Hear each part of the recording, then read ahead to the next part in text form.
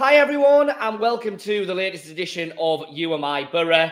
The season might be over, but we're still here to chew the fat about everything Boro related. And we're going to have we've done the kind of look back at the season that was gone. We obviously handed out our kind of awards for the season. Now we're going to have a little look forward. I'm in the company of Dom Shaw again from the Echo. Hi, Dom. Hiya, Scott. You all right? I'm all right, yeah. As I say, we're going to have a look ahead to what might be on the cards this summer, what Boro might or might not be doing in the transfer market, early days, but how things are looking ahead of next season, how the championship might shape up, and all of that. So let's get into it, Dom. As I say, we've sifted through the wreckage, so let's put all of that to one side. Let's look ahead to next season. What for you then, straight off the bat, are the big priorities that Boro have to look at and get right this summer? Well, just firstly, as much as we'd like to put what happened behind us, we keep getting constant reminders in the form of comments from Coventry and Luton fans on our we do. Videos. There was one earlier I'd seen, which fair play. At least they're watching. Yeah. True. We like engagement. Priorities. If you go through the team, Sol Brynn signed a new contract earlier this week, didn't he? A new 2-year deal on the back of his impressive loan spell at Swindon, which his initial contract was due to expire this summer. He signed an extension, I think it was in February or March, and now he's obviously been handed a new deal. Carrick got a look at him because he trained with Boro for a couple of weeks at the end of the season when he come back, yeah. and Boro were obviously playing the playoffs. And while Brynn has clearly impressed, Boro will still look to bring in a goalkeeper this summer, won't they? It is that looks like a priority position still. Though you would think. Okay, so let's go through it position by position then. So on that goalkeeper front, we've got Sol Brynn, got Liam Roberts, who with the greatest, hasn't had any kind of a look in under Carrick. It's hard to see Boro starting next season with him as the number one. Now you've done a piece today on Zach Steffen and the fact that he's had surgery, which is just another layer of kind of uncertainty on what's happening with him. I mean, where do you think Boro are at with Steffen? And if it's not Steffen, then what kind of keeper are they going to be looking for, do you think? If Steffen, as we've alluded to a few times on this pod and the videos, his current wage at Manchester City makes a permanent move to Boro extremely unlikely. Yeah. Now he's got 2 years left on his deal, so he made it clear, didn't he, earlier in the season that he doesn't really have any intentions of going back to City and sitting on their bench. Third man there, yeah. Yeah, so is another loan, if you're getting to the back end of the summer and nothing's been resolved, is another loan a possibility for Steffen? Perhaps, but then now the as you say, the added complication is this injury that there's been 1 or 2 reports in America suggesting that he could be out for up to 4 months. It was surgery on knee problem that has caused him issues during his time at Boro, didn't it? He had the spell out at the start of the season that he did, in the first half towards the end of Wilder, yeah, caused him to miss the America call, the USA call up before the World Cup, and then ultimately obviously missed out on the World Cup. So that's one to keep an eye on. I guess the problem there is, and this is the problem with all of the loanees that I'm sure we'll discuss, Boro can't really be in a position where they wait around until late in the summer to decide what Manchester City are going to do with Steffen, can they? They'll have priorities and targets in mind. If they don't get them and then that opportunity possibly presents itself at the back end of the summer, then I'm sure it'd be something that they'd look at. But it feels like it'd go on the back burner, doesn't it, at this stage? Yeah. Yes. I mean, obviously, this injury situation is a new element to it, because even more so, if Steffen is not going to be available until beyond the start of the season, then it's even harder to see that Boro will hang on and put all their kind of eggs in that basket for a loan move when you don't quite know when he's going to be fit. You potentially not start the season with him. That's certainly not ideal. So it then becomes a question of where do Boro go on. And I think the goalkeeper situation is a big one because, Zach Steffen was really quite important to the way Michael Carrick wants his Boro side to play. And he's very much of the kind of modern thinking that a goalkeeper starts the play from the back, sweep a keeper if needed to be, so your defenders can push up. He wants a goalkeeper who's comfortable in possession and can pick out a pass. Well, the best ones of them are already in the Premier League, aren't they? So, to hit on another Steffen is not going to be easy for Boro. No, absolutely not. And I guess that's the challenge for Bryn, isn't it? In that he's clearly been hugely impressive at Swindon. Speaking to the guy who works for our company for NewsQuest, who's covered Swindon, and he talks about how impressed he's been. He won Player of the Season down there. But stepping up to the Championship is one challenge, and then there's the extra challenge of kind of being a goalkeeper that Michael Carrick wants. Now, I'm sure Bryn will be well aware of that. And the fact that Boro have given him 2 extra years on the back of Carrick having a look at him and Rockcliffe, and clearly the club having the club rating him highly, shows that Boro undoubtedly think there's something there.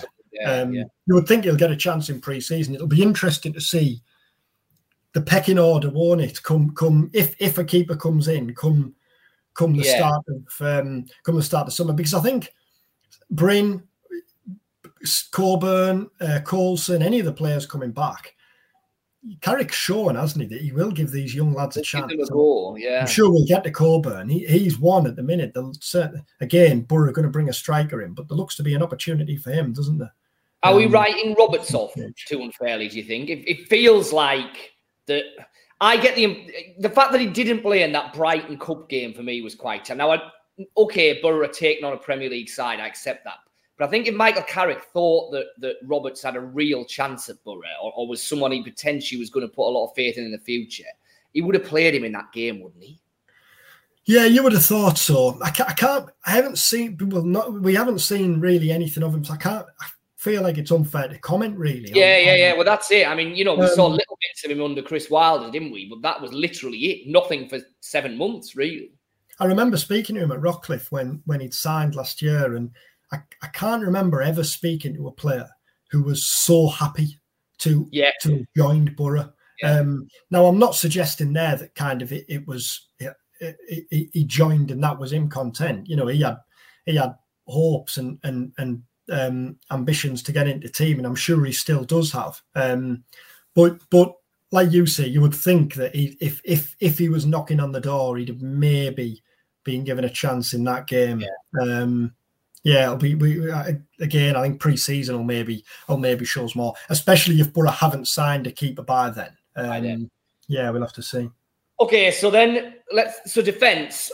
There's obviously at the moment a big Ryan Giles shaped hole at left back. You've got Mark Boller and you've got Hayden Coulson coming back into the fold. Obviously, he's been at Aberdeen this season, so there are 2 left backs there. But at this stage, you wouldn't really say that any of them really look capable of doing the job that Giles did for Boro last season. So that's one issue. And then centre half.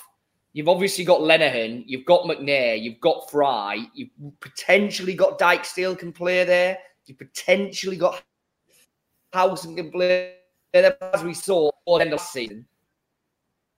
Boro really one centre-half injury from being pretty stretched there. Surely he's going to want a 4th kind of experienced centre-half that he'll be willing to turn to this summer, isn't he? Are they the 2 priority positions in defence, do you think?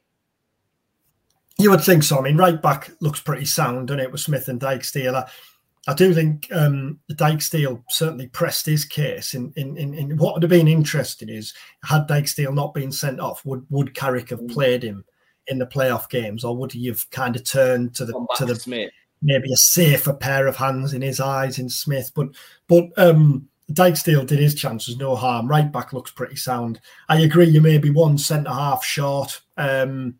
I mean, there's Matt Clark there as well, who Boro signed. But he's such a kind of man that I did forget about him.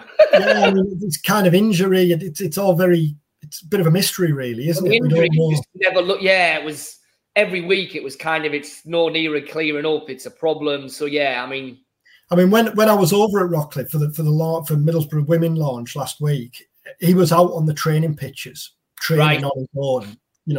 fair play to him, and all the other lads have gone away. He's clearly there working to get back. So hopefully he'll be fit, because I think if he comes back, that then you're probably pretty sorted. Fair point. Yeah. And then left back, I mean, Boro is a left back, isn't he?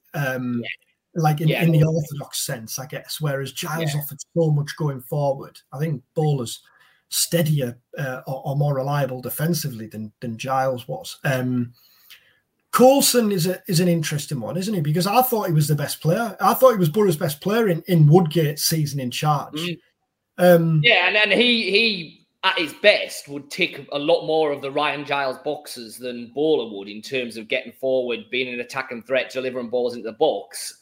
It's just his career clearly did go backwards quite a way, and he's had a bit of an up and down time at Aberdeen as well. So where does he come back? What level is he at? And again, like you say, I guess pre-season will show that, won't it?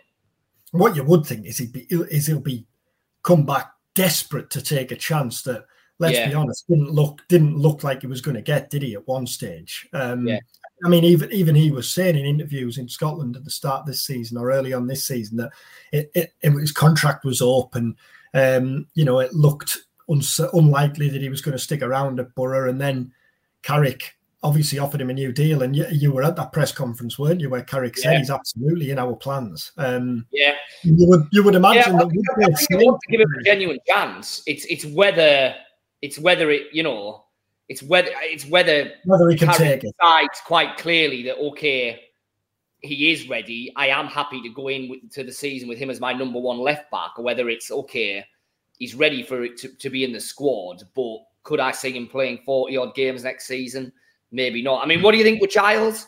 Where are we at, do you think, in terms of Giles potentially coming back, or is his future at Wolves, do you think? From what I gather, if his future isn't at Wolves, then it's likely to be a permanent exit for him. And on the back of the season he's had at Boro, you would think Wolves will try and get a fair old wedge for him. Really. And you'd be surprised if Premier League clubs weren't interested, weren't you? You look at the three clubs, for example, that have just been promoted into the Premier League. You could imagine them having Ryan Giles on their shopping list. Yeah, absolutely. I mean, he's done his chances no harm, has he? And like a few of the loan players going back, Giles is going back to a manager who wasn't in charge when his loan move to Boro was sanctioned. So, but then the future of the future at Wolves is pretty unclear as well, isn't it? So it's going to be interesting to see how that plays out. I think it feels unlikely at this stage that Giles would be coming back to Boro. Yeah. So midfield, we've lost Mowat from centre mid, but we still have Howson, Hackney, and Barlaser, who, you would imagine this is going to be a big season for Dan Barlaser, because really through no fault of his own, he didn't get much of a look in. You suspect he, for one, will be absolutely desperate to get more of it next time. The wide attacking positions, you've obviously lost Aaron Ramsey. So you've got Riley McGree, Marcus Force, Isaiah Jones, clearly question marks potentially over Jones's future, maybe. And you would think at least one wide attacking player would very much be on Carrick's shopping list. Yeah, I agree with both. We talked about Jones last week, didn't we? If any bids come in, then it might well suit all parties, mightn't it, at this stage? Yeah, it feels that way, doesn't it? Yeah. Ramsey obviously needs replacing. Could Ramsey come back? I think Ramsey coming back certainly feels more likely than Archer coming back. But again, it's on Unai. Maybe that week the window job, isn't it? Emery's going to want to look at him in pre-season, isn't he? Emery is also now planning a squad that needs to deal with European football as well as Premier League. But then equally, you don't want to kind of stand in the way of the development of a young player who might only kind of feature every now and again or be a bit of a bit part player. So it's that balance for them, isn't it? But I think regardless of what happens with Ramsey, then Boro are going to be looking at another wide player, aren't they? Otherwise, they risk leaving themselves. So, especially with the way Carrick plays. Well, that's it. That's it. Michael Carrick now seems pretty wedded to this formation. Certainly with Chuba as number 10, the formation kind of takes care of itself. So you need two wide players within that formation. And in the minute, if Isaiah Jones is kind of bit part at best, then Boro only have two. So yeah, that you would imagine that would be a priority. And I'm with you. I think Ramsey is probably a nice add-on in the last week of the window if you can get him back. But not one at the moment that you can really hang your hat on and say, well, okay, there's one box ticked. I think you're right. I think they'll have to do something kind of above and beyond that. Centre mid, do they need a Moat replacement? I mean, he became very, very valuable towards the end of the season when Howson was out. You've got Barlaser, but I'm not sure that Barlaser and Hackney together is the same as Howson and Hackney together, or even Moat and Hackney together. Do they need a tackler in there? That's the thing, isn't it? It's whether they think that they need a house and understudy. Yeah. If like you say there, and I'm inclined to agree, that the Barlaser and Hackney are maybe a little bit too alike to play together, and maybe kind of, the instinct of both is to play forward, isn't it? Which is great to watch, and Carrick loves that. But do you need, especially when you've got such offensive wingers and a number 10, do you need someone whose instinct is to protect what's happening behind? And do you need someone who you're almost grooming to be Howson's long-term successor? Because, we keep on saying it, and he keeps on getting the year extension, and he comes back, and by just, come December, we're probably going to be doing a pod saying, my goodness, Johnny Howson's still the best defensive midfielder in the Championship. But and a new one-year deal. Yeah. There'll come a day when he's not anymore, and that day has to be coming around the corner at some point. So Boro, ideally would want to start planning for that, wouldn't they? Yeah, you would think so. And that's quite a specialist role, isn't it? That.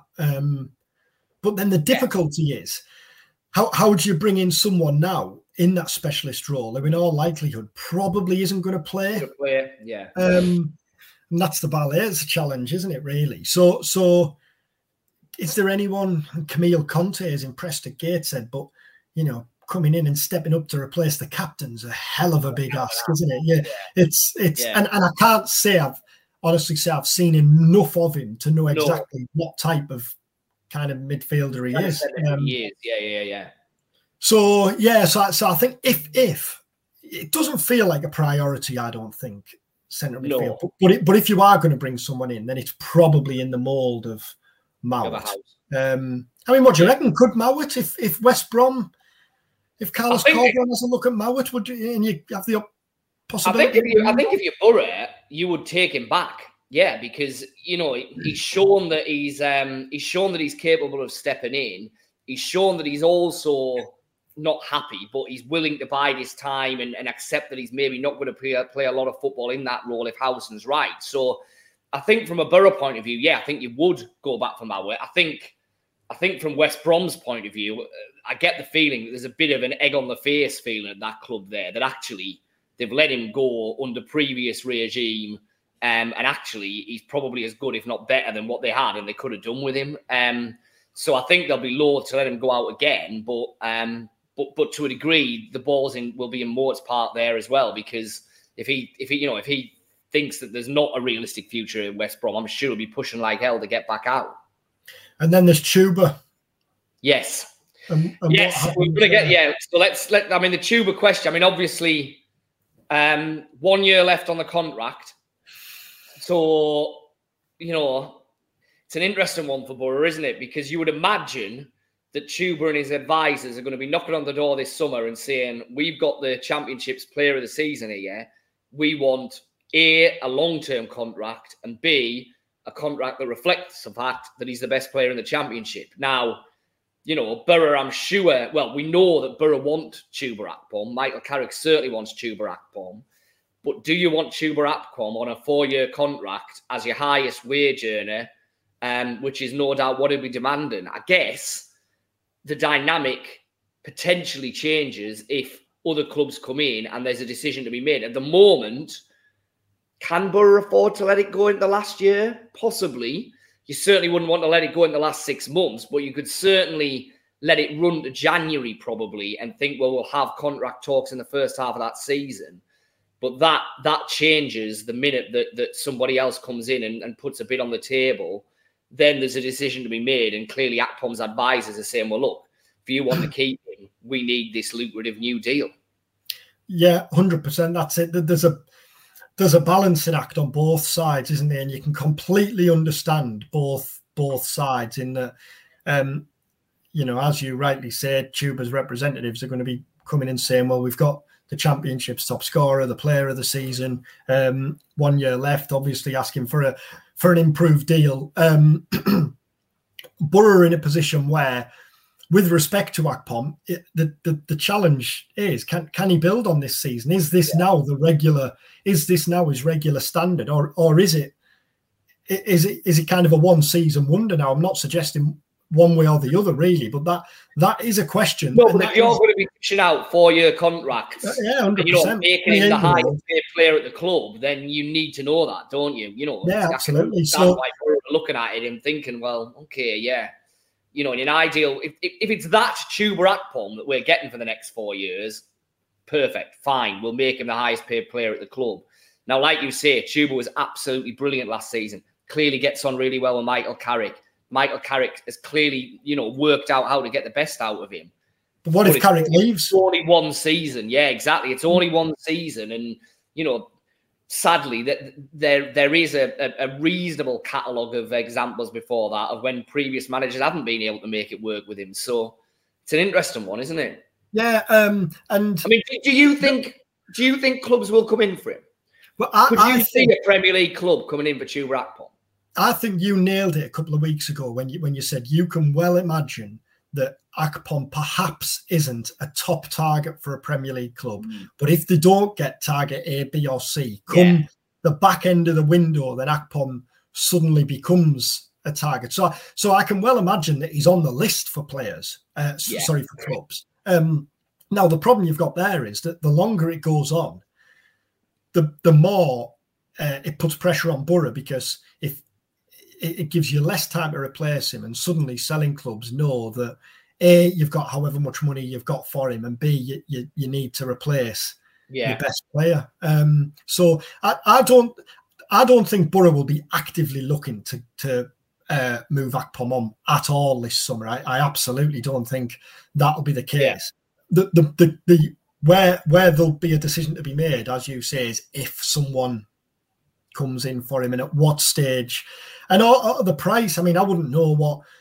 Clearly, every player has a price, even if you're the top scorer in the championship, especially if you've only got a year left on your current contract. And the other thing is, how often do we talk about following the model of clubs like Brighton or Brentford? And for years and years and years, clubs like Brighton and Brentford have sold their best players and managed to bounce back stronger. Now, I'm not saying that Boro should do that or will be actively looking to do that, but that clearly has to be in the thinking, doesn't it? If you want to be a sustainable club moving forward. Well, and what it's interesting that you've obviously written the piece today, Dom, on Hayden Hackney, and the guidance, kind of all the noises that we've had from around the club and the various people we speak to is, look, Hayden Hackney is categorically not for. There's no way we're going to sell Hayden Hackney. Clubs can come and do whatever, and that that makes absolutely perfect sense given the stage Hackney's at his development.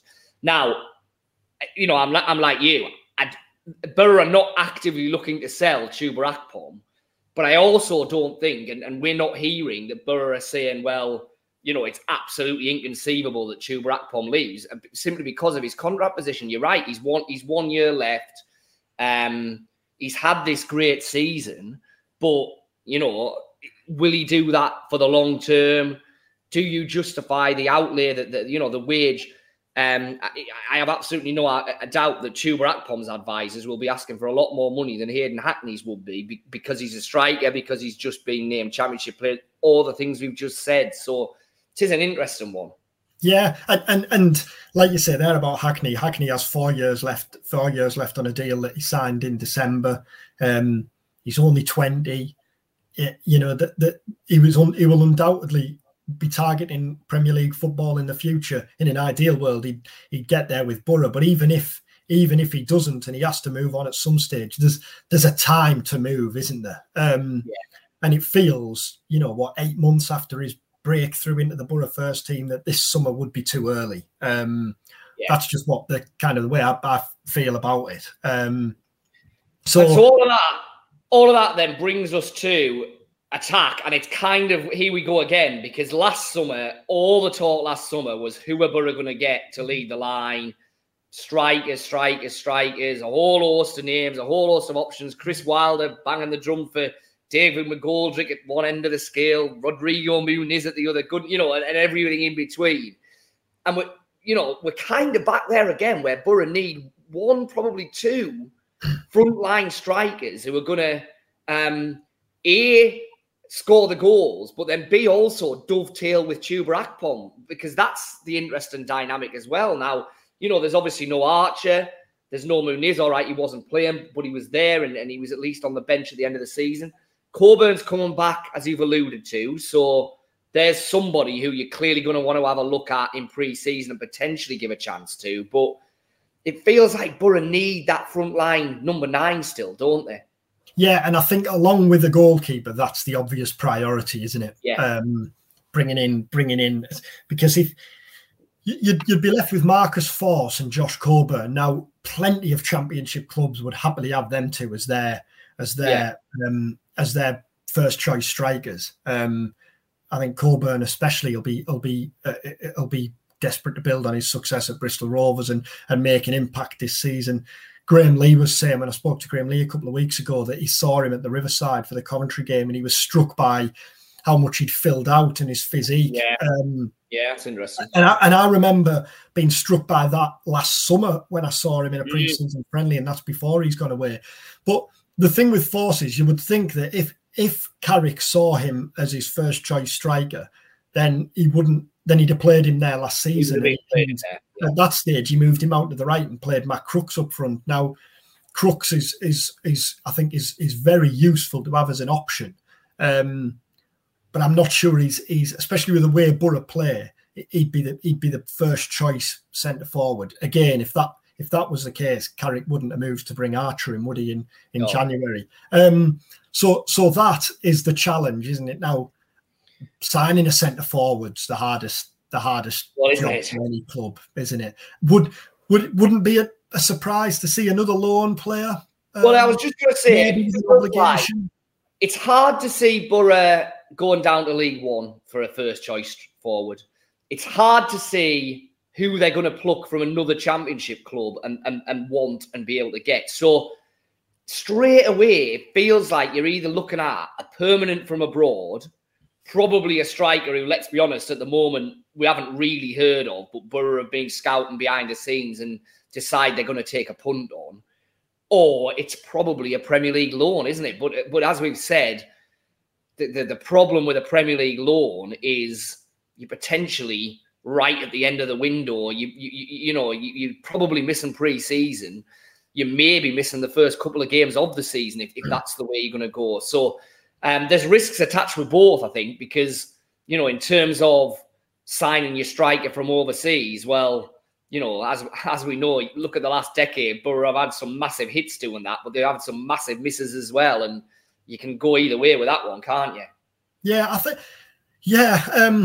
think it's exciting because Boro's January was impressive, wasn't it? It was, yeah. And that was Carrick and Kieran Scott's first window working together 2 months after Carrick's appointment. So they've had 4, 5, 6 months planning for this window, and they obviously planned for the possibility of not going up as well as planning for the possibility of going up. Yeah. And targeting centre forwards will have clearly been the position they're in. The advantage of the position they're in is they've known that this was going to be the case, haven't they, for a number of months, that they're going to need a centre forward. So I don't think it's a case of desperately scampering around trying to find centre forwards who fit the bill. It's clearly now trying to get a deal done. Now, I know that negotiations are already underway with targets. What I don't know is if any of them are centre forwards, but clearly Boro will try and get off to a fast start as they did in January. And if they did, then if you could bring in a centre forward early on, what a boost that'd be. Oh, absolutely. And you know, the fact that at the moment, while there are names out there, we're not hearing a whole glut of names, that makes me think overseas is probably more likely, because those deals, just by their very nature, tend to be the ones that you kind of get wind of later in the day than if they're speaking to agents over here, going for players in the Championship, for example. So that'll be really interesting, I think, because I think you're right.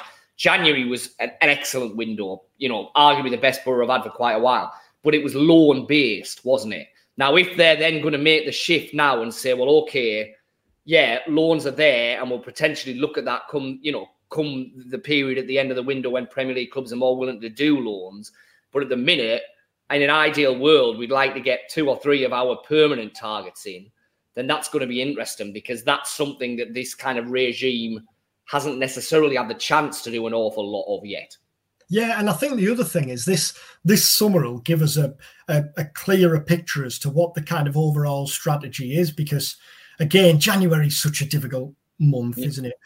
Since Michael Carrick's appointment, Kieran Scott has set about reshaping the scouting department, really, hasn't he? Chris Jones came in as I don't know what his exact title is, but basically heading up the scouting department. There have been other arrivals since.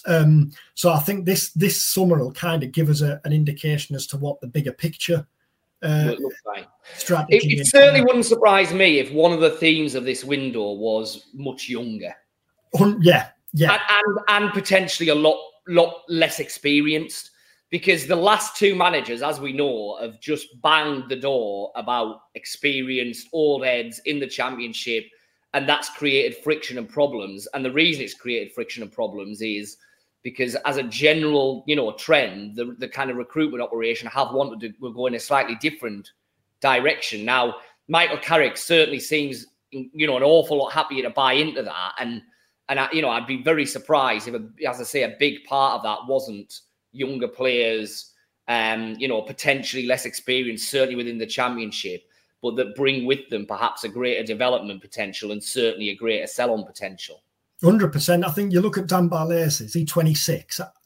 Yeah. I'd be surprised, other than maybe specialists. I think you could take a goalkeeper out of that. Yeah, so a keeper. You could maybe take what we were talking about kind of the house and deputy out of that as well. But I think other than that, I'd be surprised if any or certainly many of the arrivals this summer were older than 26.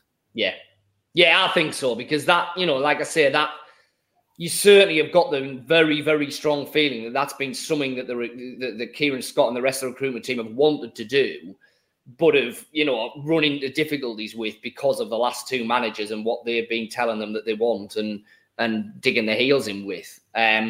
And that's where I think this summer, like you say, will be instructive and will be more interesting, because, as we've been saying, everything points to the fact that everyone's singing from the same hymn sheet this time. And actually, there's a much greater buy-in to what the kind of this overarching idea is going to be.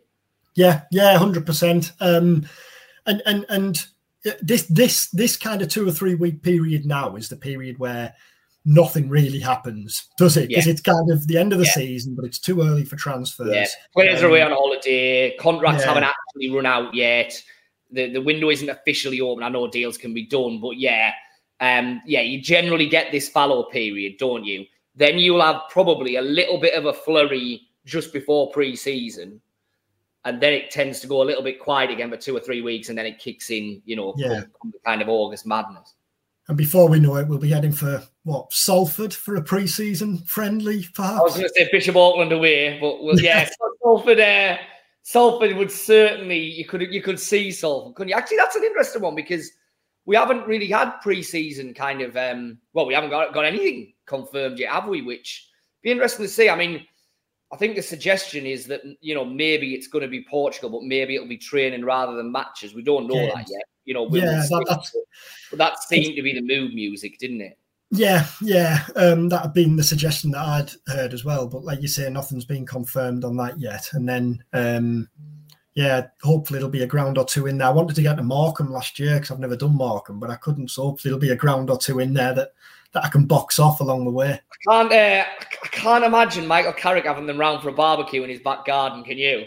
No, you can't. No, Cheshire rather than Cornwall. That is pretty unique to one certain former manager, isn't it? Isn't it? Yeah, isn't it just? Yeah, I can't imagine that.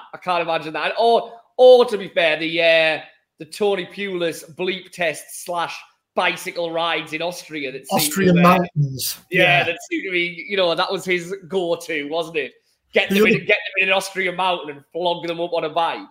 The other pre-season picture that comes to mind is I think it was in Strachan when they were away and they were all running around the pitch topless and Gary O'Neill was ridiculously tanned and Willow Flood wasn't next to him. Yeah, that was the... so we'll see. Yeah, we'll see what the summer... We will. We certainly will. Well, listen, hope you've enjoyed that. As I say, a bit of a chat starting to look forward. Let us know your thoughts. Like, subscribe, and comment. Give us an idea of what you think Boro can or should do this summer, and we will read out some of those best ones before we start the next pod.